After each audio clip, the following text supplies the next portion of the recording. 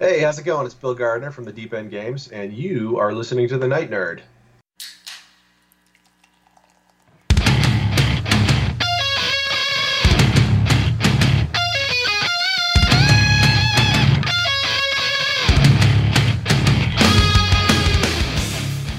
Welcome to the Night Nerd Podcast. I'm your host, Lance, and this is it. This is the week, like years in the making. This week, I will hit 1,000 shows. 1,000. And it's pretty awesome. And it's thanks to all of you. And because of that, I wanted to return some love this week. And this whole month. I mentioned it on last Friday's show. But if you are a creator, if you have a podcast or a comic book or a video game or a board game or anything like that you want to talk about, hit me up. Come on the show this month and we'll hang out. We'll talk about it, promote it, and it'll be awesome because I want to hear what you're doing. I want to hear what is out there, what's being created, because there's so much stuff out there that I don't know about. And one of the things Unfortunately, I feel bad. Like, I don't know a whole lot about is tabletop gaming, in-person gaming and stuff. And to help remedy that, I sat down with the owner of one of our local shops, Stormcrow Games. My buddy Aaron owns it, and we talked the advantages of tabletop gaming, the community that all of that brings together, and just really how cool it is. So here it is. Here's Aaron from Stormcrow. Make sure you go check him out. All right, we're here with Aaron from Stormcrow Games. Aaron, how are you doing today, sir? Doing good. How about you? Doing well. First off, thanks for coming on the show. You're a first-time guest, and we're really excited about that. Yeah.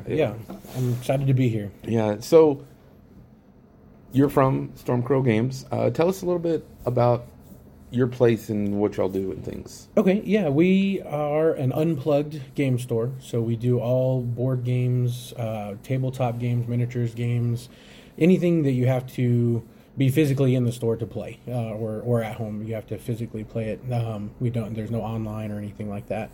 But we do all sorts of games, board games.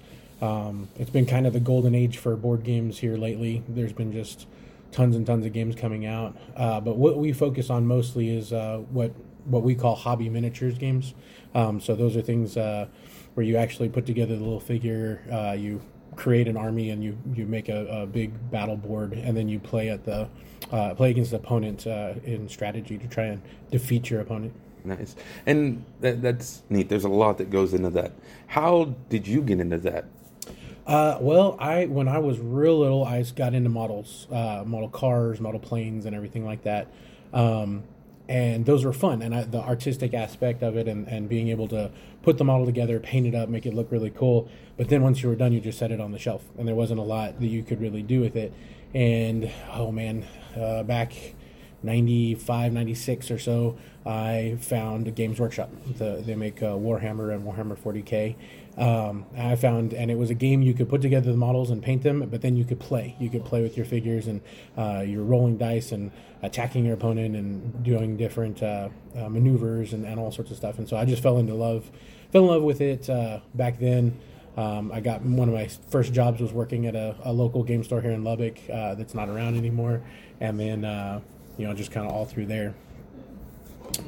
Nice. How long have y'all been at this location that you're at now? It's pretty recent. It's pretty recent. We opened in 2011, and then we moved back. We moved to this location because we needed more space and more parking about 3 years ago. So We've been in here 3 years.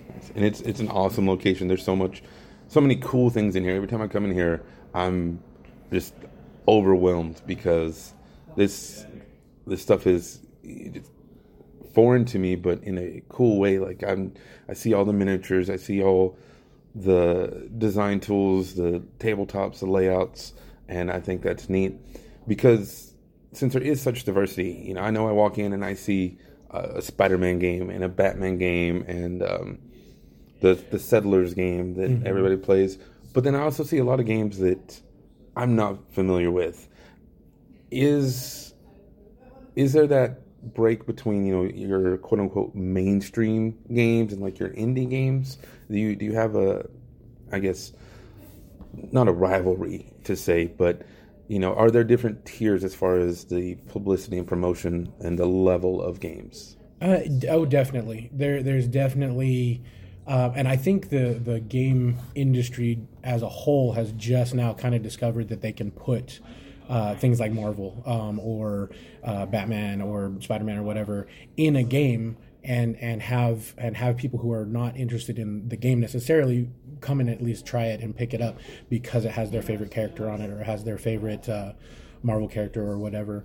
Obviously, licensing and stuff like that comes into play, but there's been several companies that have picked up Star Wars licenses or Marvel. The Marvel's the big one right now. That almost everything is getting something Marvel, whether it be a miniatures game or whether it be a card game or a board game or whatever. There's a Marvel version of something somewhere, and so I think it's been great for us because it's brought in, like you said, the casual gamer, the person who doesn't really know what a miniatures game is or what a hobby game is or what Magic the Gathering is, and they're willing to come and check it out because they see Spider-Man or they see Batman or something like that.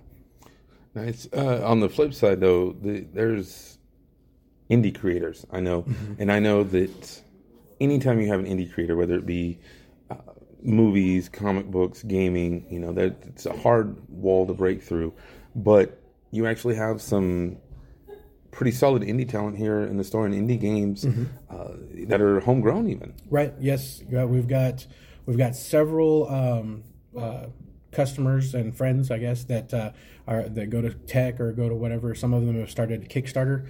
Kickstarter has been a big boost to the industry, to board games specifically or miniatures games, because it kind of takes a lot of the risk of starting up your game, because you can get the investors ahead of time. But we've got 2 or 3 in town that have created games that have gone to Kickstarter and been actually produced and published.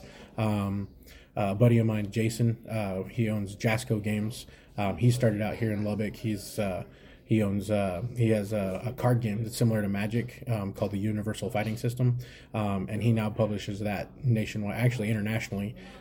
He's moved to Vegas now because of shipping and stuff, but he started out here. We used to share the building that we started out in, back on 34th Street, and so he's been doing lots and lots of things, and it's probably the second or third highest selling collectible card game in the country. So right up there behind Magic and Pokemon and Yu-Gi-Oh. So nice. That's cool. So you mentioned card games. So you have the miniature games, you have board games, you have card games. As far as, like, let's say somebody walks in off the street and they're just like, hey, I kind of heard about this. Do they, I'm guessing they all have an entry level position, but have you found that it's easier to direct somebody into one specific genre? Like, hey, if you're just starting out, this is a little bit easier to play. It's a little easier to understand the rules before you dive into something like this. So if somebody were to walk in, like, where would you kind of direct them to get started? Most of the time, the board games, the heavier, I don't know, that's kind of a loaded question. Let me think about it. Most people who walk into the store have an idea of what kind of game they want to get into. So whether it be a collectible card game, whether it be a miniatures game, whether it be a board game. If somebody who came in and the only game they were ever interested or had ever played before was, Parcheesi or Monopoly, and they want to look at that next step, I would direct them towards some of the more involved board games. The reason being is they're self-contained. Everything you need to play is in the game. It's a single purchase usually, and so you can get it, you can play it, and you can move from there. One of my go-to, it's just a really great game. Pandemic is a really great game by Z-Man Games. It's cooperative, so it kind of gets you out of that competitive, like, especially if you hate playing Monopoly with grandma or whatever, calm down, Ethel. But that kind of takes them out of that and then shows them that there can be more involved in a board game. And then, like I said, then it's usually a single purchase. You get the one game and you're done, and you can play it over and over again. And every time you play, it's going to be different because of the different mechanics and the different characters and everything. If somebody walked in and said, hey, I've seen this Warhammer stuff, tell me about that. That's kind of a different road. They usually come in. Most people have at least seen it. Games Workshop, like we were talking about, has done great with just getting their brand out there. They have kids books. They have an animated series coming to Netflix soon that is unheard of. Like no, it's all based on their IP. They have video games, Relic and a couple other ones. They have Space Marine and things like that. So they've really been really good lately here in the last probably 5-10 years of really just getting their name out there. And so most people come in and go, man, I played that Dawn of War video game and I want to know more about these guys. It says there's a miniature. What is that? And so usually we get them in more as they already know that they want to play a miniatures game. And in that case, then there's starter product for them. There's 2-player starter bundles. There's things like that. And we're set up in our store where we can show you how to. I mean, half the time I'll sell them a starter bundle and then sit down. Here's some clippers. Here's some glue. Here's a hobby knife. And let me show you how to put these guys together. Because it is involved. It's not, you can't just bust the box open, put it together, or bust the box open and start playing. You're going to have to assemble them, put them together, and things like that. But that's half the fun. You know, a lot of people really like it. And then so then after that, you know, then you can kind of climb the ladder, as it were, into tournament play or organized play and things like that, where it's a little bit more. There's more rules and more structure. But right off the gate, I would say, you know, just a starter bundle, come in and check it out. Most of those we have as demos in the store, so you can actually come and check it out, and we can run you through how to play. This is how it works and things like that before you have to commit to it. I will say the miniatures. The good thing about miniatures is that once you buy them, you have them. They don't go away. They don't go away. I've got guys that come in and play that have miniatures they bought in 1985. You know what I mean? Like, the game's been around that long. They're still using the same minis. It's fine. The rules do change. They have to keep it fresh. It's a company. They're trying to move models. They're trying to keep it fair and balanced and stuff like that. So the rules may change, and something you had back then may not be as good now. But the models are still usable. You can throw them on the table. You can still play with them. But I would say, you know, like if we're talking price points, if you're looking into it, you know, it's actually cheaper in the long run than keeping up with, say, PlayStation 4 or anything like that, because your initial purchase is pretty pricey. It can get up there, but you basically have them forever. Right. So, as somebody who has like 4 Xbox Ones, I right. appreciate a lower price point. Right, exactly. But I'm glad you brought up the video game analogy there. Something a lot of gamers complain about, video gamers complain about, myself included, is the lack of couch co-op games. Mm-hmm. Everything, you know, it's not like the old days where you could sit down and play GoldenEye or Halo or even Mario Kart. Now everything's online. And that's something I think is really cool that you mentioned, is all of your stuff is face-to-face. Right. It's in person, and just your setup here is conducive to have tournaments and people gathering and stuff. The atmosphere that you have, I guess I want to talk about that, because when a lot of people think gamers or comic book people, nerds, all of us, that we have this stigma, even though they'll go see the Iron Man movie, like they think we haven't showered in a week and live in our mom's basements and stuff. That's not how it is. I mean, I've been in here some nights and everybody's laughing, hanging out, talking. Everything's great. What do you feel that gaming does for the community and like social interaction and things like that? So yeah, it definitely. I think there's a level of manners and politeness that you have to have when you are face to face with someone. You know, having somebody on TeamSpeak or Ventrilo or whatever mouthing off some 12-year-old being rude and just whatever is a very different dynamic when you're playing across the table from them. And so you're looking somebody in the face, and if you want to be rude or if you want to, you know, insult or whatever, you're going to be 5 feet away from them, and they can get you. And so there's just definitely a different thought process. You know, you have to be on your best behavior, and here in the store we expect it. We just kind of set that as an expectation. You know, we don't allow, you know, political and religious talk. You know, you're here to play a game, come play a game. If the topics of discussion get a little too out of hand, I'll come over and actually say, hey guys, let's keep it back on topic or whatever.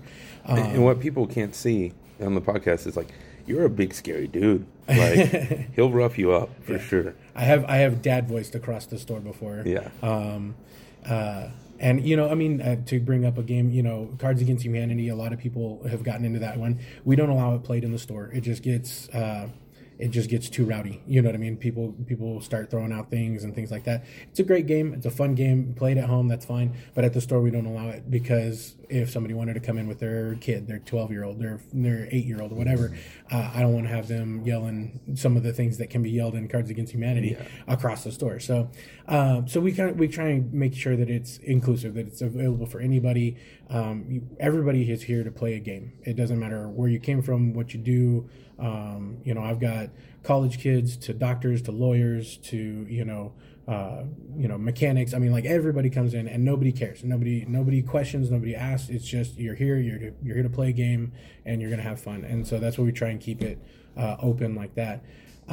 But definitely, I mean, we've got on our Thursday nights for Dungeons and Dragons. That's a great example. Most people think of that's playing in the basement, 5 people and, sacrificing cats or something, Our Dungeons and Dragons nights, we have 40 to 50 people here playing in 5 to 7 different groups, all night. I mean, they start about 7 and they get done about 10, and they just have a good time. And some people bring for date night, and they'll come in D&D for date night, or they'll do whatever. So it's really that social interaction. And I will be the first to say that nerds are not the best at social interaction, right? We have our issues, but here everybody's on the same playing field. Everybody's included. Everybody, is interested in the same thing. So we try and make it as easy and acceptable for everybody. There is no wrong answer. So you can come up and literally say, I've never done this before, but I'm really interested. What do I need to do? And someone here, whether it be a player, whether it be a customer, whether it be a staff person, someone here is going to jump and say, hey, I can show you how to do that. They're so excited about it. Yeah. So and that's cool. I mean, it is very, very welcoming and opening, and everybody should check it out. Where can they find you as far as like online presence and things like that? Our website is stormcrow-games.com. So storm like the weather, crow like the bird. That comes from Gandalf.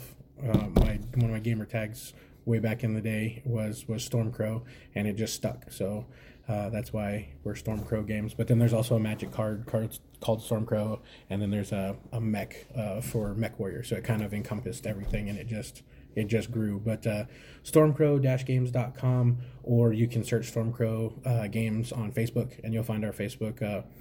We have a private group, a community group that you can request to join, and we'll get you in there. And that's just for people to organize games. They can message up and say, hey, I'm going to be up there on Saturday. Who's got what games, or who wants to play, and they can do that. And then our event schedule's on there as well for tournaments and organized play and things like that.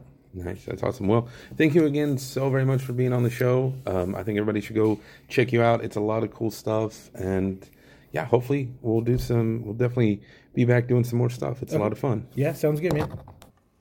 So that was a lot of fun. I learned a lot of new things, and there's some behind the scenes stuff I can't quite get into yet that we talked about off mic that hopefully I'll get off my butt and make happen, and you'll see a lot more cool things from them. But if you're in West Texas, definitely go check them out. You can find a friend, find a game, do anything and everything there at Stormcrow Games. If you're one of the people we talked about at the top of the show that is creating something, drop me a line. You can email me, nightnerd@thenightnerd.com. I'd love to hear from you. Hit us up, Facebook, Instagram, Twitter. We're everywhere and out there. It needs to happen. But otherwise, that's going to do it for us today. Again, my name is Lance. Thank you all so much for listening, and we will see you next time.